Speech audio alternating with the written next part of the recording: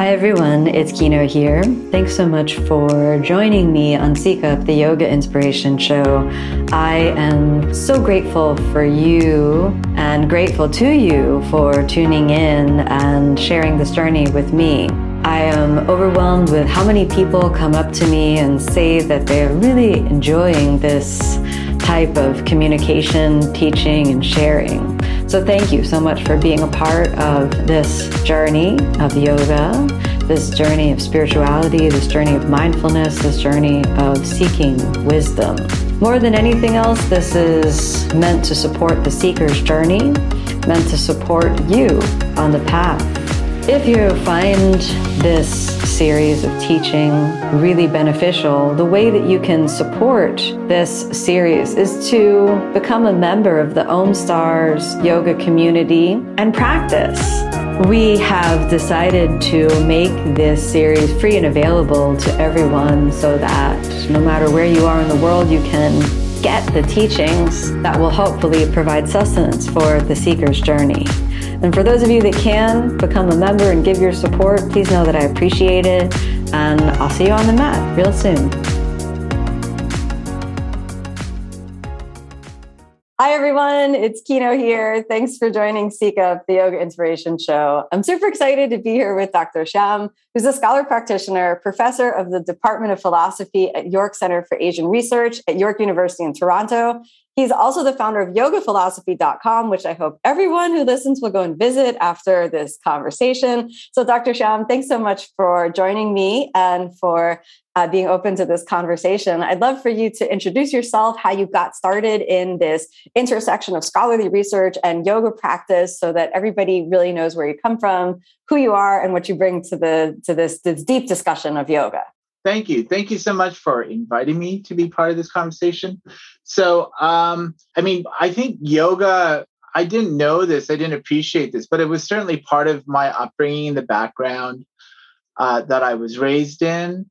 But it wasn't until I became a scholar that I started to really understand it and learn about yoga. So if I was to think about what kind of when it really became something that I was interested in, I was just kind of doing conventional philosophy education as an undergrad. And then I went on to an MA in philosophy, and I started getting kind of frustrated. First, I loved philosophy because it's a way that you could get along with people without having to agree with them, which is amazing, right? And as a racialized Canadian who didn't fit in anywhere, like I didn't fit in my parents' background, I didn't, and everybody kept on asking me like when I came to Canada, I was born. Like I didn't really fit in anywhere. Philosophy was awesome. But I started getting frustrated with kind of the closed-mindedness of the conversations, of the way people were interacting with each other the higher up you went. And then I did an MA in South Asian Studies just to kind of broaden my my learning. And so I started learning about South Asian history and Sanskrit and a bunch of other things. And then it was actually then that I started to realize that there was this kind of major problem in the academy with respect to like how South Asian and BIPOC traditions on the whole are studied. So you'd have people who are trained in philosophy talking about white people philosophy, but the moment it became brown people, Black people, or anything non-European, you had non-experts who didn't understand the discipline. And what they would do is they would just use their prejudices and their beliefs about the way the world is as a filter for studying South Asia. A lot hasn't changed. It's still a lot like that in yoga studies. But I got really interested in, why is there this disparity? And one of these weird myths in the academic world when I started this work was that South Asians had no tradition of thinking about practical questions of how to live and what to do. They were just interested in escape and liberation. They had no views on what we would call ethics or moral philosophy, which is just wrong and weird because, like, as a South Asian, I could tell you South Asians are obsessed with questions of like what to do, how to treat people, obsessed with questions about consumption, the ethics of consumption, right? Like, is it okay to just kind of go out and kill something and eat it, and under what circumstances? Like, these questions are just ancient. And instead, like, I found that scholars were just not scholars. That's almost too polite. Like, they were, just authors, academic authors. They wouldn't talk about that, and they would just re-describe it as a tradition of mysticism and religion. And so then I kind of started working on that, and then I did a PhD in philosophy. And I was interested in, well, how do you understand a tradition that you're not from? Like, like, let's say, like, and there's so many of these traditions, right? There are people who are like 2,000 years ago, they're gone, they're not with us, and we don't share like anything. How do we go about understanding them? So it was normally a PhD in translation and contemporary Western philosophy in the what's called the analytic and continental tradition. But while I was working on that, I decided to translate the Yoga Sutra as a kind of project. It was a project to, like, while I was thinking about, well, how would you go about translating anything successfully? I took on that project, and the Yoga Sutra started teaching me solutions to the problem I was interested in. And so then I started thinking a little bit more kind of systematically about what was going on in the academy. And there's no point that I kind of just woke up and I go, oh, I'm a yoga practitioner. But as I started to learn more about yoga by just kind of going to the ancient sources and translating them myself, I started to appreciate the ways in which I was practicing yoga in many ways, and the ways I was confused about that practice, because I too had been colonized in many ways. And so then it was a slow process of taking off the layers of confusion. But then one day I just remember waking up going, oh, this is what I do. I practice yoga as taught by Patanjali. So it was a slow entry. But what it did allow me to do is look back on my upbringing. So I was raised in Toronto, but my family's from South India, pretty orthodox Sri Vaishnavas. And I was able to look back on the ways in which I was learning about yoga and the ways in which colonialism kind of interfered. And then what was yoga was repackaged in ways that was palatable to a Western world, but not actually the interesting part of yoga. So that it was, there were a lot of kind of moments where I started re-understanding my past, but also thinking more critically about research and knowledge going forward. So that's unfortunately the kind of the the long-winded answer of how I got into yoga. Well, this is an amazing journey, and there's so much in what you've shared that I'd love for us to dive into. Perhaps we could dive into this juxtaposition between what you described as the more interesting parts of yoga, sort of traditional practice that have been kind of washed out of the more sort of contemporary Western view of yoga. Would you be able to elaborate a little bit more and kind of provide some concrete examples of that for everyone? Yeah, sure. So the interesting thing about yoga I learned, so this is kind of one of the things that I uncovered in my research, is that if you think about ethical theories are all theories about good outcomes, the things you want, and then right choices and actions. And every ethical theory has some story to tell about the relationship between the good and the right.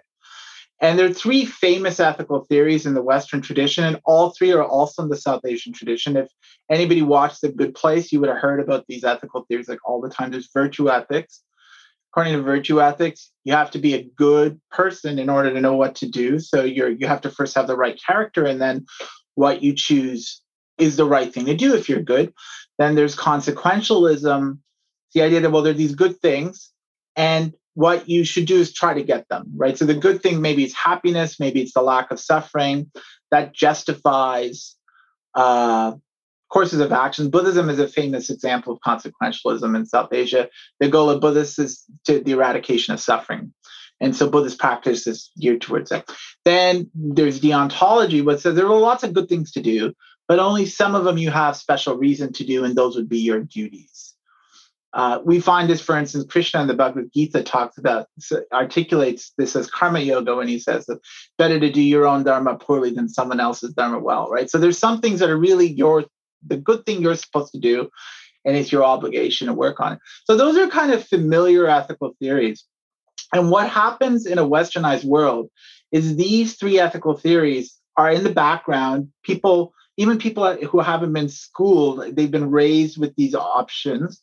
And then it's just part of the culture. And so then when they come to understand yoga, they try and make sense of it in terms of these options. So they think about yoga as maybe a way to bring about something, maybe a happy life or reduce suffering, or to be, it's what's involved in being, say, a good person. Or maybe they think about it in terms of like rule following, right?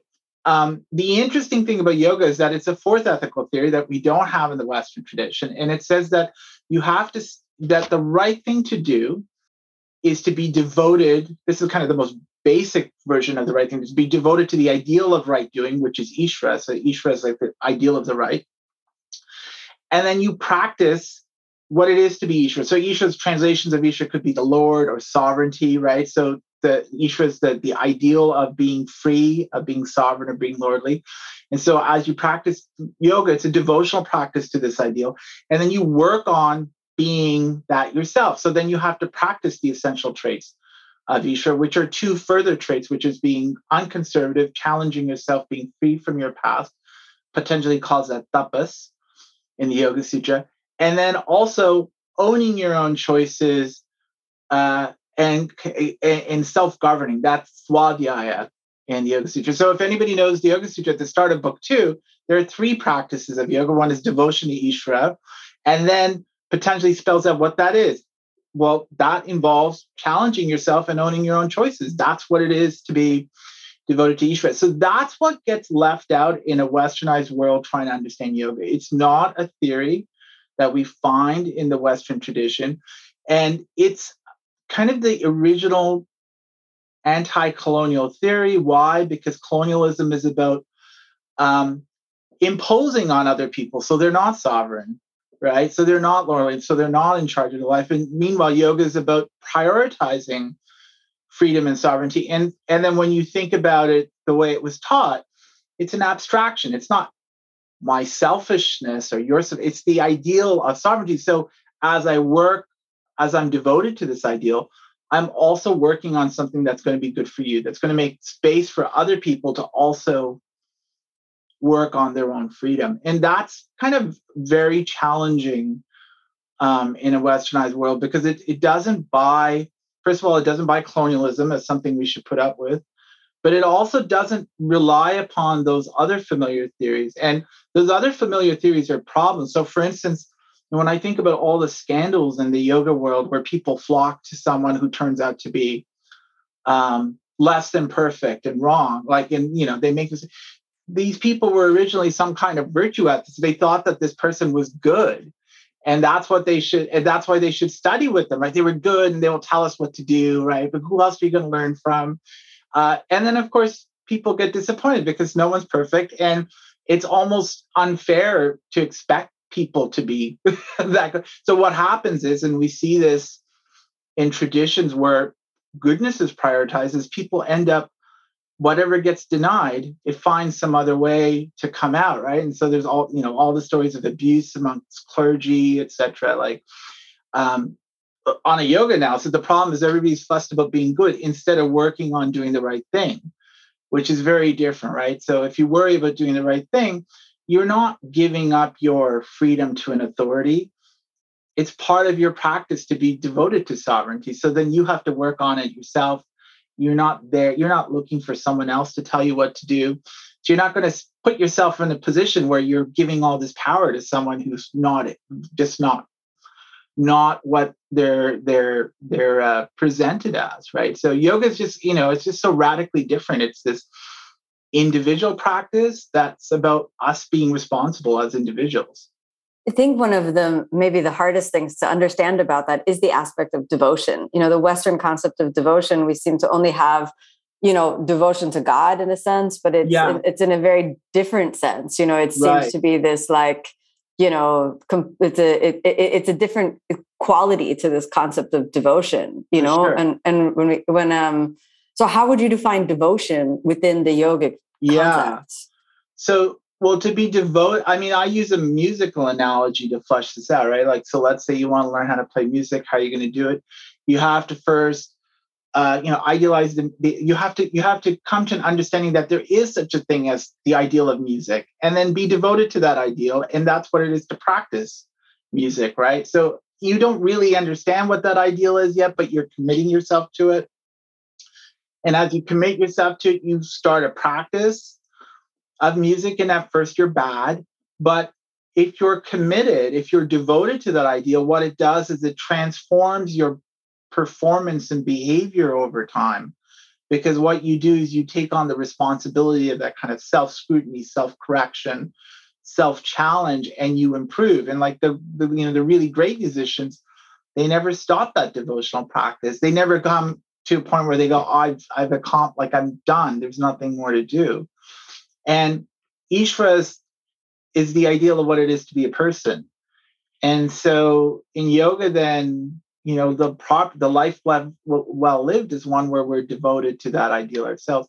In a kind of westernized world, we think about devotion relative to theism, and then God isn't right, it's good, right? God is all good, all knowing, all powerful, and then what God wants is what we should do.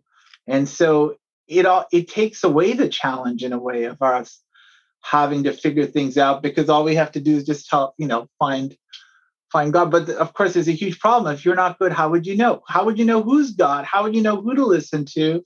Right? It creates more problems than it solves.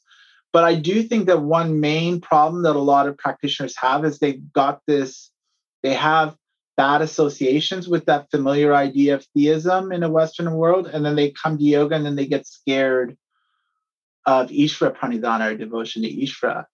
And then they look at all these ancient devotional practices and they get spooked, right? But that's because they're trying to understand it. They're not looking at the arguments. They're just trying to understand it in terms of what they're familiar with. So it is a challenge, right? We have to kind of give up these familiar models and learn something. So where does asana fit into all of that in regards to practice? Because this is something that the West knows asanas, know, but does the West know yoga? Yeah.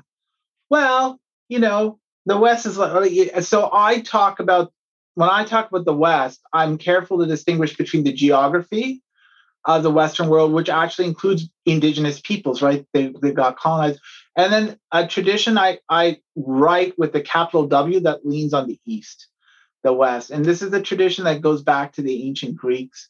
And there's something peculiar about these people. They think that they had this idea of thought as thought and reason and speech. They had one word for all of these things. So they thought about thought as the kinds of things they would say. And so this creates a tradition where people try to understand everything in terms of what they would say. And it's very difficult to understand people who aren't part of this tradition because they don't say the same kinds of things. So when I think about the West, I think, well, if you're really kind of glued to that tradition, it's going to be very hard for you to learn anything new, because you're always going to try and understand it in terms of what you would say, what you would assert or are willing to endorse. But, as people who live in the geography of the West, it's our choice. We could decide to be yogis. That is, we could decide to be devoted to Ishvara and then work on ourselves. And that means then is that we have to challenge ourselves to get over our prejudices, but also we have to work on not letting our kind of traumas interfere with learning, right? So just because I had a bad experience with something, that doesn't mean I have to kind of let that get in the way of learning something new. So we take that all on as our practice as yogis, as genuine yogis. And one of the things that you could do as a way to practice devotion to Ishvara while challenging yourself and owning your own choices is do something bodily, right? That's just one way that you can explore this practice. And that's where I think asana comes in. So, I say to people, it's not that asana isn't yoga, but everybody sits doesn't mean they're doing everybody breathes doesn't mean they're doing pranayama. So there's something that changes the behavior into a way to practice yoga. And then the question is, what is that? Well, it's that devotional practice. And within the context of that devotional practice, everything, your relationships with your friends, your family, your partner, your your colleagues, everything just becomes part of that practice. And yeah, you should do something with your body. That's, so asana is a great way to, challenge yourself and also own the choice of doing something on purpose. What are the pitfalls of asana? So if asana is a good way for us to connect in with the body, challenge ourselves and learn about ourselves, what are some of the pitfalls about asana? Well, I think there's this, in the Western, this has to do with the Western tradition, that because it comes with this idea that, what I can think about is what I talk about. So then when we use the word yoga as a way to talk about asana, people think, oh, that's what yoga means. Yoga means asana, right? And so then all of a sudden you come into the world where yoga can have all sorts of different meanings. And you get all these really funny ideas like yoga's changed over time and lots of people have changed yoga. Well, there's yoga, the basic practice, and then there are all sorts of ways that you could practice that. So I distinguish capital Y yoga with like the lowercase y yoga. So, asana is like lowercase y yoga. The pitfall, if there is one, is when people think that that's the paradigm case of yoga. And then they get confused, right, as to what yoga has to say about anything else. So I do a lot of philosophy on my Instagram page, and I would frequently get people very angry at me for suggesting that yoga is anything but like a good workout. Like they're upset because that means they have to think about something they didn't want to think about. So, but that's not asana's fault. That's their fault, I feel like. But there is something, in the marketing of yoga instruction as primarily asana instruction, right? And you could go to yoga teacher training course, and what are they going to teach you? It's basically asana with some other small things slipped in. So I think there's a bigger problem with, the marketing of yoga. It's easier to sell people things that they want. And if they are not experts, what they want will probably be based on some confusion. So it's just easier to sell that to them. It's harder to stand up and go, oh, you're all confused. This is what's really going on. People don't want, when they're thinking about what they're going to part money with, they're going to feel offended or put off, or they're just going to want to go and spend money where they're giving them exactly what they want. And a lot of times what people want is yoga. And by that, they mean asana. They don't want anything else. Right. So, once again, it's not asana's fault, but we could see the ways in which all these kind of trends conspire to create an environment where people are not doing yoga, but doing asana. What can teachers in the yoga community do to kind of help combat this, this kind of trend of association where yoga is asana, period? What can teachers do to find that mix between getting people in the door and potentially offering them a window into a more broader view of what yoga is? Right. So I suggest that you just start off your practice with like a 30-second description of yoga as a devotional activity, right? So yoga is devotion to the ideal, being a person, Ishvara. You can translate that as sovereignty or Lord. And there are two parts to lordliness. There's not being stuck in your past and being free to move forward. And so in yoga, we practice not only devotion to that ideal, but we also practice challenging ourselves so we're not stuck in the past stepas. And we also practice swadhyaya, self-governance and owning our own values. And today, we're going to explore this ancient practice with some, whatever, pranayama, asana, whatever, right? All you need is like a little context in which the practice is then meaningful. It doesn't have to be a lot, but, that means that you're starting off defining yoga as something other than just asana, right? So it can be done. It won't take long, but, we'll see how many people put that. Yeah, I think that's super helpful. Some mention of context, some mention of, the philosophy behind it, some mention of the origin of yoga. I've had people that have done teacher trainings that didn't learn anything other than asanas and anything other than, how to move the body. And they spent a lot of time on, the technical safety of this movement or that movement, but there was no discussion even of the origin of where yoga came from. So I've talked to people that have graduated from a teacher training that didn't even know that yoga came from India, that were just like, well, these are just some movements that I do in like this is a stretching fitness class that I've learned to teach. And I think that's extremely unfortunate. And, and I would imagine that the best thing that could happen is that person does another teacher training where they learn about, the philosophy. And, my teacher, Pattabhi Jois, always said asana is a good doorway, but that we shouldn't stop there. It like lays a foundation to get people in the door, but that if you stop there, it becomes kind of like a dead end. Yeah, for sure. Yeah. Well, it is something that often, as people keep practicing, there's more than one way that they start to wake up to this. One thing I have noticed is that if people keep practicing, even if it's just asana, after a while, they'll want to ask, why am I doing this, right? Why this instead of that? And all of a sudden, all these questions, they have answers. But they do involve knowing something about the origins. They do involve knowing something about history. It isn't really good for our ego, right? Our ego wants to make everything about our experience. And ego is our enemy because it's when we understand ourselves in terms of ego, it's not a state of freedom.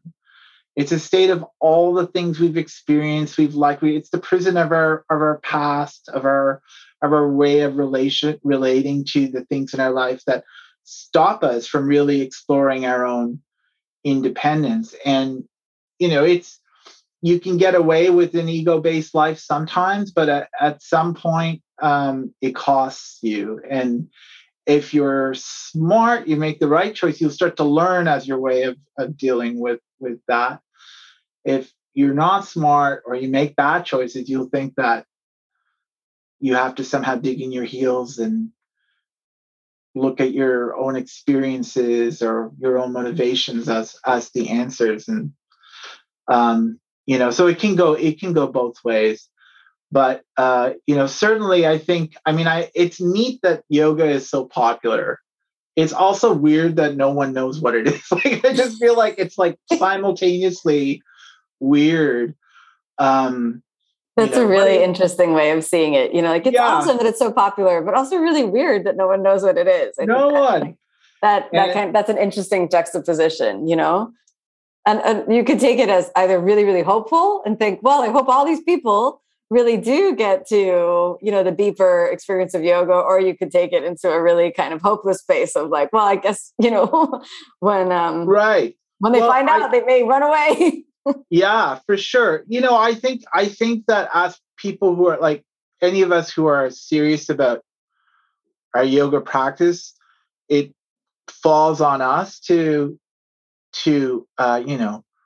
make some noise about this, because if we just allow the ignorance, what happens is that there's less and less space to practice. There's less and less space to actually do real yoga, and more of it is taken over by the silly stuff. So I do think that, it does, those of us who can teach, and so yoga teachers listening to this, really, I think it's our responsibility as teachers to our students to inform them.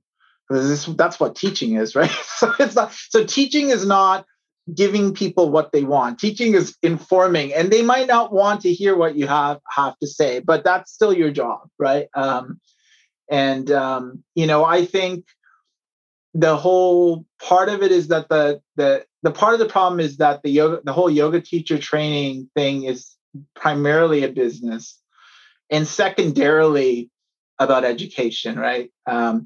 And so, that's kind of part of the reality, but it is an opportunity. It is a really cool opportunity for people to start talking about these things, because, it's the actual philosophy of yoga is good for everyone. It's good for everyone to work on their independence. The world would be a better place if everybody was more independent. I'd love to dive into that intersection between yoga and the world, because you mentioned that sometimes you get some hateful comments on your Instagram when you post about different aspects of yoga philosophy and how it may intersect with our society. And I get the similar things. People tell me, stick to stretching. Right. Yeah. Stick to yoga, Right. And would you give some context to the misunderstanding and the delusion about that? And then also in regards to the long, rich history of yoga and its interaction with, society and culture and ethics on that regard. Yeah. So as I said earlier, originally yoga was just a basic, like one of 4 basic ethical options. And if you understand that a lot of the ancient literature, like the Mahabharata and Bhagavad Gita, a lot of these things start to make more sense in convention, especially the Mahabharata, which is a story about Krishna shows up. The Bhagavad Gita is a chapter in the Mahabharata, but it's a story about 2 sets of cousins. One group, they're good, the Pandavas, but they're not perfect. They're good. They try to do the right thing, and then they have these evil cousins who are just angry and resentful. And the interesting thing about that story is that it's an exploration of what goes wrong when everybody's really worried about being good. So, I talked about the 3 basic ethical theories we're familiar with. There's virtue ethics, where we think that you have to be a good person in order to know what to do. And then there's consequentialism, where there are these good ends and you're trying to work for them. And then there's deontology, where there are these good things to do, but some of them are your duties. And these 3 ethical theories form what we could call a kind of conventional ethical framework, where everybody's worried about being a good person, going after good things, and doing good things, right? And one of the arguments in the Mahabharata is that if you're like this, you're going to get played by moral parasites, people who aren't interested in being good, but want you to be good. So you'll be so concerned about being good that you won't do anything to stop evil, immoral people, because that would distract you from chasing after good things, being a good person, etc. So they were kind of really interested in the Mahabharata. Is one of the epics of South Asia, and there are lots of interesting discussions like that. They were really interested in these practical questions of like, well, how is it that we don't allow ourselves to be played by unscrupulous people? And yoga was an alternative, because when you're devoted to Ishvara, you're not claiming to be good. You're not trying to be good. you're not trying to produce anything good. You're not doing anything good. You might be doing bad things. You might just be like a beginner and really bad at everything you do. But because you're concerned about this devotion to sovereignty, Ishvara, what happens is you start to change your life, and you start to change the world around you. So there's more room for you and other people. And that's not the most ancient origin of yoga, but that's one kind of ancient discussion about the importance of yoga, that if we really don't want to get played by people who just want us to be good so they could take advantage of us, we have to be committed to being the kinds of people who are committed to doing the right thing. So one of the outcomes of that is that we might actually have to fight the good fight. So this is one of the interesting departures from like contemporary yoga, where people want to say, oh, unity and don't say anything that upsets people. Like, they knew that sometimes you would have to take a stand on political issues, because if you were always trying to be the nice guy, there would be less and less room for you, because the other people are mean. They're just mean. So what are you going to do in a world where they're just mean people? You have to take a stand sometimes. And this is even in the Yoga Sutra that's, in the discussion of the yamas, that there is opposition to the practice of yoga, and you have to step up and be that type of activist who disrupts the systemic harm you see in the world. So already in the ancient discussions of yoga, there's this political understanding of the importance of yoga. Yoga is about resetting the moral order, about making room for people to be independent. It's also about disrupting the systemic harm and discrimination in the world. It's there in the classical text. We don't have to make that up. So when people today say just stick to yoga, it's like, well, okay, well, I'll talk about the activism. Right? A lot of people don't know this, but Gandhi credits the Yoga Sutra for the source of his political philosophy. And of course, Gandhi's model of direct action was a model for Martin Luther King and the civil rights movement. And so a lot of what we think of as progressive activism actually goes back to the Yoga Sutra. So the very ancient stuff is totally upfront political, upfront about taking a stand. And then as a result of colonization, you see a slow retreat in discussions of yoga, even in South Asia, right? So by the time the 1400s come around, South Asia is already, the beginning of Islamic colonialism starts about 1100 CE. And then in the Hatha Yoga Pradipika, 1400 CE, you find discussions of yoga, and it says funny things like, you should go to a country where justice is administered and then go practice in hiding where no one can see you, because it's more powerful when no one sees you practicing yoga. It's so different from the ancient philosophy of yoga, where it's something you did out in the open as a way to be an activist.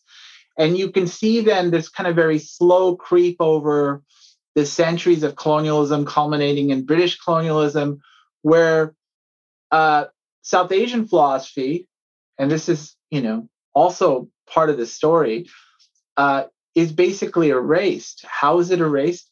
Well, the British decide to use the word Hindu, it's Persian, it's not Indian, to as a label for all South Asian religions. So they weren't interested in the history of South Asian philosophy, because that would have been a challenge to their rule. So what they decided was that it was all one religion, and they were going to do something secular. So everything in the tradition that was anti-colonial and would have been able to address what was happening gets put in this religion category. And to this day, I see all sorts of deeply confused conversations about, is yoga Hindu, blah, blah. Well, Hindu is just a word that the British used for the entire South Asian tradition. So yes, but if we're looking historically, we should ask the question of, why are we talking about that? Why aren't we just looking at the arguments and the reasons that were provided by these ancient thinkers, right? And I think part of it is people internalize colonialism, right? They want to maintain the narrative of the Western world as providing the practical solutions for life. And then yoga becomes like a fun pastime, right? It's something you can put in your day. I did yoga at 2:00, right? And then you go on with the rest of your life. And then what could have been a source of political reflection for challenging systemic harm that we experience is treated as, it's just scrubbed, completely scrubbed from people's awareness. And you're not going to learn, Laz, you meant you're not going to learn it at your average YTT, right? You go learn yoga, you're not going to learn about this. And, the sad truth is that most people, even when they teach, most academics are clueless too. My work, the reason why I started my work, I was like, why is there this weird story being told about South Asians? Like they just were uninterested in practical questions. Well, I'll tell you, because it's convenient for colonialism, right? So if you can depict all of these people as clueless on how to live life, you can just come and say, we'll do you a favor. We'll tell you how to live life. But the weird thing, of course, is that this is echoed in the academic literature, where people aren't interested in moral and political philosophy from South Asia. They just want to talk about religion and spirituality, which are all inventions of the Western tradition, right? It's the Romans we get the idea of religio from. And so anyways, it's colonization. It's all over the place. And so I totally understand why these people are freaking out when you say anything that doesn't fit with their narrow view of yoga, because what you're doing is you're challenging, you're not intentionally doing it, but you're showing them that there's an alternative.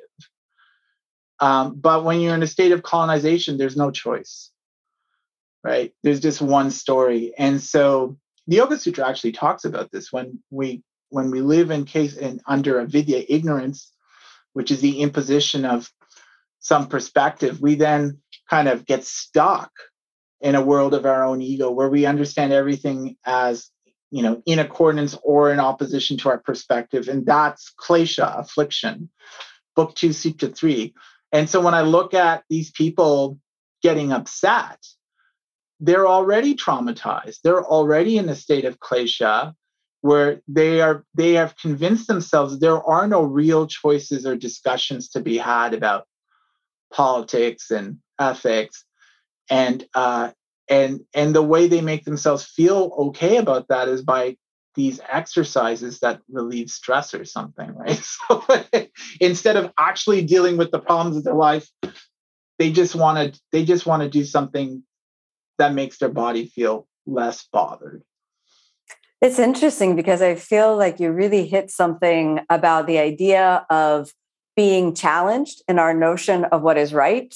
So oftentimes we think of, okay, well, the people who are going to say you should just, shut up and do asanas or stick to stretching or whatnot, yeah. we may immediately pigeonhole them into one side of the political spectrum. But I really like how you described this concept of affliction as being set in the ways of what that worldview is. And then that starts to include kind of extremism on whichever political spectrum one may find themselves. So it's not necessarily only to pigeonhole, okay, well, you're on this side of the political spectrum. And then, you tell people to just shut up and do yoga. And then there's the other side of the political spectrum may then start to come in and say, well, that's not yoga. This is what yoga is, or shut up and only say this. And don't do asanas, only do this. And then it's this rigidity around our trauma, this rigidity around rightness that then ends up getting back into these sort of, moral, certitudes of this is the right way, this is the wrong way,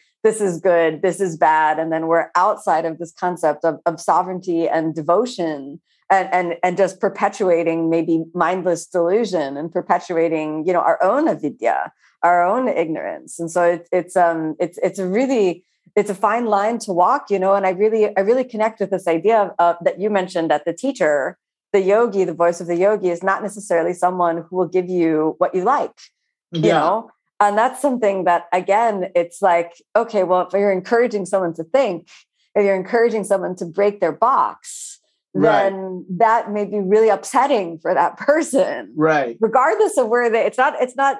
Okay, well, the yogi's only going to upset people on this side of the political spectrum. Yeah. It's like, no. It's challenging the box that's upsetting. It's challenging for sure. The ego that's upsetting. But what's going on with the people who are stuck is they're conservative. So that I think is pretty clear from the yoga tradition that conservative. So there's like modern ways that people understand conservatism. I mean conservative just as in you're keeping to the same thing all the time, right? Conservative in that sense.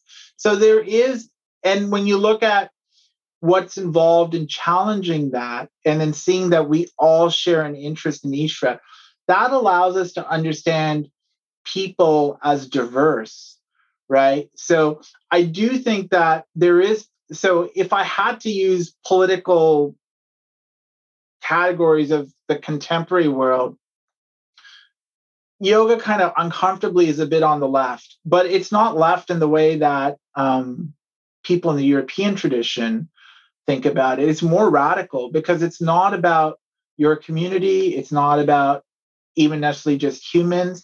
It's about people, right? So this is another weird thing that comes from the Western tradition because it conceives of thought as what you can say in human speech.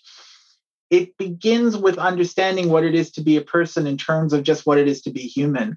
When you go back to the South Asian tradition, no one thought that.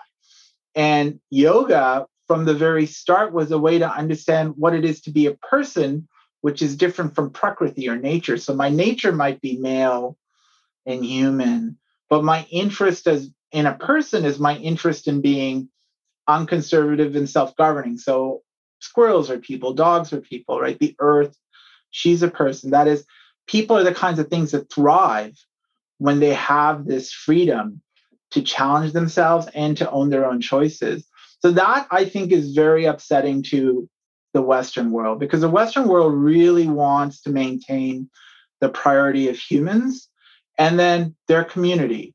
Not just humans, but humans in my community are kind of the most important. And then I don't really owe anything to humans outside of my community, right? So ethical questions are just about what I do with my neighbor.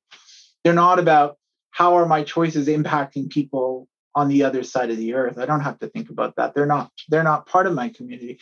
So I think going deeply into yoga is very challenging, but I mean, it's also just, if you're freaked out about it, think about it this way, or at least this is what I would say, that if you think that your interest just has to do with being human or male or whatever, you're going to miss out on what's really important. And what's really important isn't the genetic makeup of whether you're human or male, but your freedom to determine your own life, right? And that's something that's good for people. And it's not just for, if you think that it's just for folks that look like you or sound like you, you've misunderstood what's so useful about that freedom. The freedom is that I can actually maybe be free of the ways other people see me or expect me to be. Maybe I have that right to determine, right, how I'm treated by other people. And then, maybe that means that I can change how I'm perceived. Like maybe that's part of it too. And of course, in our world, people get freaked out about things like that. That's where a lot of the conversation about, say, trans folks are now. But yoga shows us why people who freak out about that are confused, because what's important for a person isn't things like sex or gender. It's this freedom to be in charge of your own life, right? And that's just good for people on the whole, not just for like straight people who look like you or something like that. So yoga then is very, like when you go the full mile and you think about the original arguments and theories, it shakes things up, but it's also just good for people. So I think ultimately, like after people stop freaking out, they'll go, oh, I'm included too. Right? It's not danger. I'm protected. I'm included too. I don't have to give up anything.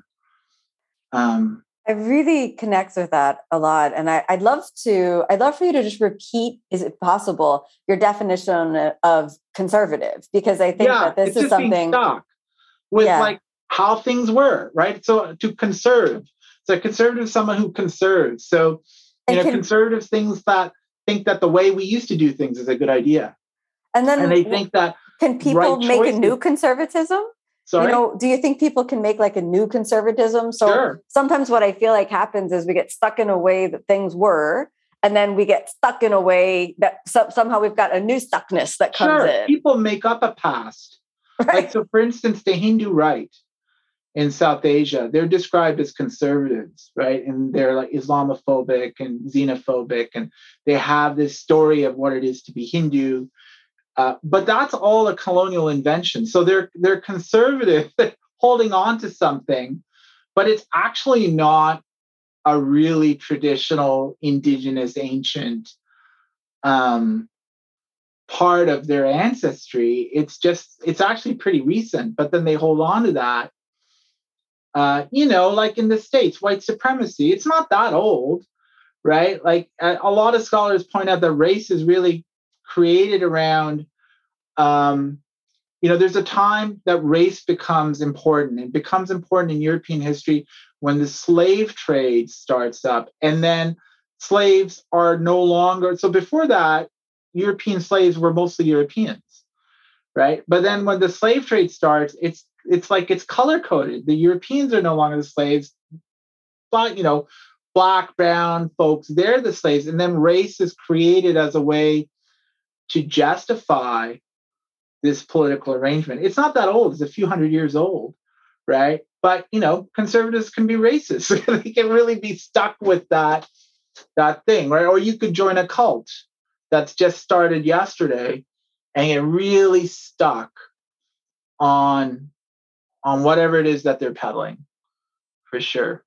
I really like this notion of conservatism as stuckness. And then, if we look at stuckness, this is one of the obstacles that Patanjali talks about it. So it's like stuckness, this idea that we get stuck and that's an obstacle to our liberation. And then we can get stuck in any thought form, whether it's sort of, like you said, a new cult that's invented, or some new thought that we just start thinking and we just get stuck in that thought. Sure. So it's just and this is very challenging to the more sort of conventional forms of morality, because so many people, I feel, just want to be told what to do. Yeah. And there's this idea of, I just want to be good. Tell me what to do and I'll just do it. What's good? And I find this a lot happens in yoga. People ask me all the time questions like, what's the right way to do, Trikonasana?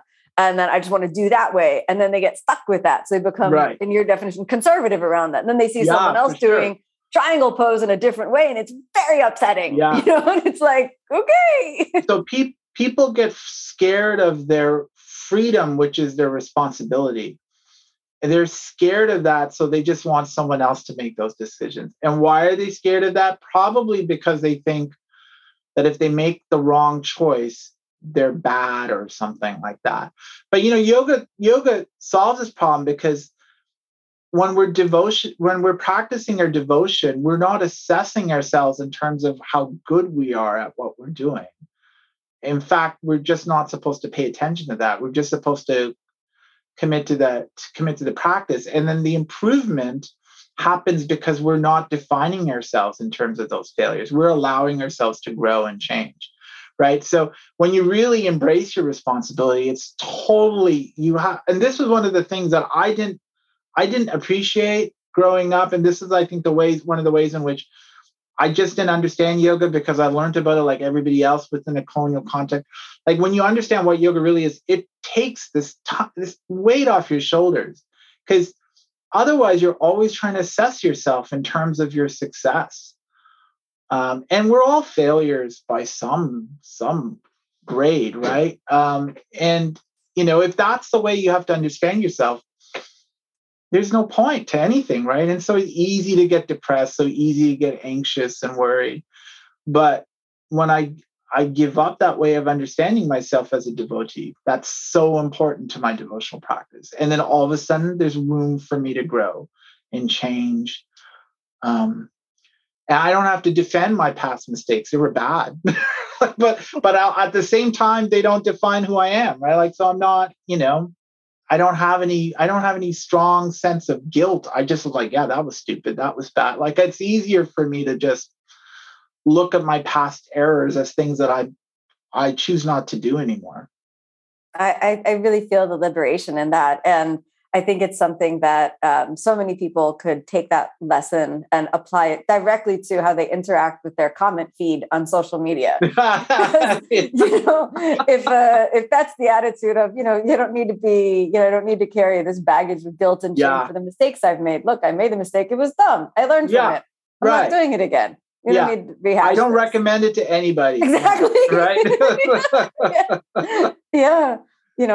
And then this idea of constantly judging yourself by, whether or not someone rates you as good, and doing something to get like the good approval by this, comment thread or this community that's online, and this idea of freedom connected with responsibility. Maybe that's the last thing that we could talk about, is this kind of intersection of freedom and responsibility, because if we take a look at like the last book of Patanjali, this notion of Kaivalya, or, Kaivalya Mukti, and how it intersects with moksha and liberation, and this idea of being, finally freed of all of our delusions, and then the responsibility that comes with that. So how do you see that as sort of manifesting in the world?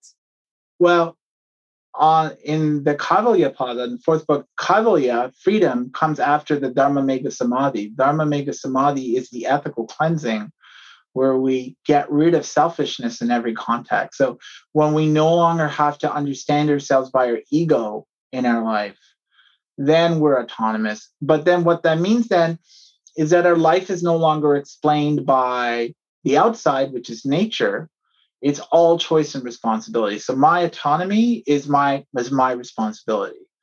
And so it's not the same as necessarily everything being perfect, but it's also a state in which there's nothing stopping you from making a correction, right? There's nothing, because you have now, I mean, when we live unfree lives, we abdicate our responsibility to change things, right? And so then they fester. That's a way they're stuck.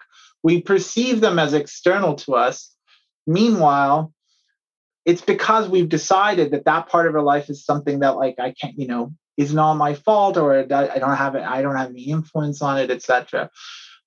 So the kind of the radicalness of yoga is to know, like, your life is an outcome of your choices. And that doesn't mean that everything is up to you, but you certainly have something to contribute to it, right? So if you understand that you have something to contribute to it, then you can think about the ways in which your activity could be changed to make more room for you, right? But what are you? Someone who's responsible for your life. And so, I don't know, it's right there. It's just there in the words. But what I do see is people decide to ignore the discussion of Dharma Megha Samadhi, and they'll just jump to Kaivalya. They'll just kind of pick and choose. Is very common. And I find myself just kind of, just look what it says. It says that there's this ethical cleansing, and then you're free, right? But what does that mean? And then you have to, it's more work than, a lot of people want an escape. And what they're missing out is actually free life, right? They want to escape from their problems. But I guess yoga, the kind of what's neat about yoga is that teaches us that, well, if we can take responsibility for ourselves, then we don't have to be stuck with our problems, right? That the problems we have are in large part because we've decided it's just nothing that we have any influence over. So, when you are practicing, I guess I just repeat, it doesn't mean everything's perfect, but you are living a life where you're not deprived of your own sense of agency and your own responsibility for your life. And that's a life that's always going to be meaningful for you, right? It'll always be the life that you will choose to live because it's you working on being you with other people. I think that's a wonderful definition of liberation, and includes this aspect of responsibility and sort of self-determination, agency, and sovereignty, which, if people are following that path, it requires a lot, it asks a lot, For sure. Yeah. But also, when I teach my students, I say the weird thing is that, when you start to understand what yoga is, it's just basically, you just living your life, right? It becomes so simple. It's not like all of a sudden you live in a palace where you don't know anybody. It's like, no, you're still with the same people. They're still your family. They're still your friend. But now you are more engaged in being responsible in your interactions with them, in your choices in life, in what you're doing. And so then things in a way simplify, because it's always the same challenge. It's the challenge of you just being responsible wherever you are. I think this is a great note for people to take away and to reflect on, a great note for us to end on. So I just want to thank you again for your time. And maybe you could let people know if you have any recommendations of where they can connect with you. So if you'd like to share that now, I think everybody would be really inspired to keep the conversation going.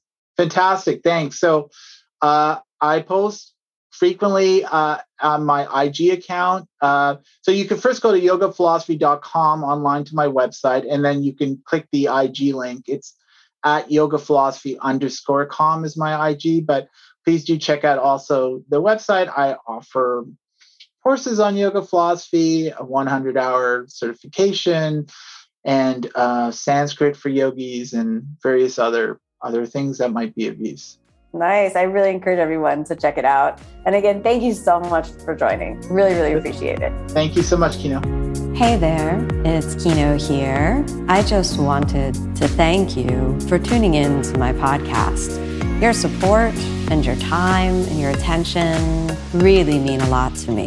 If you're enjoying this podcast series, you can find the full-length videos on my online channel, OmStars, and that's at www.omstars.com. You can redeem a 14-day free trial and get access to our full library of over 3,000 classes, and also practice yoga with me online. I'd also love to see you in class sometime. So you can find my full live in-person teaching schedule on my website, which is kinoyoga.com. And if you haven't checked out my books, I'd absolutely be honored if you'd check those out. You can find those available at any online bookseller. The Yoga Inspiration Podcast is designed to keep you inspired to get on the mat. And I hope you're leaving each episode with a little glimmer and spark of the spirit, which is the true heart of the yoga method. Thanks so much for tuning in, everyone. May you be happy. May you be peaceful. May you be filled with love. Namaste.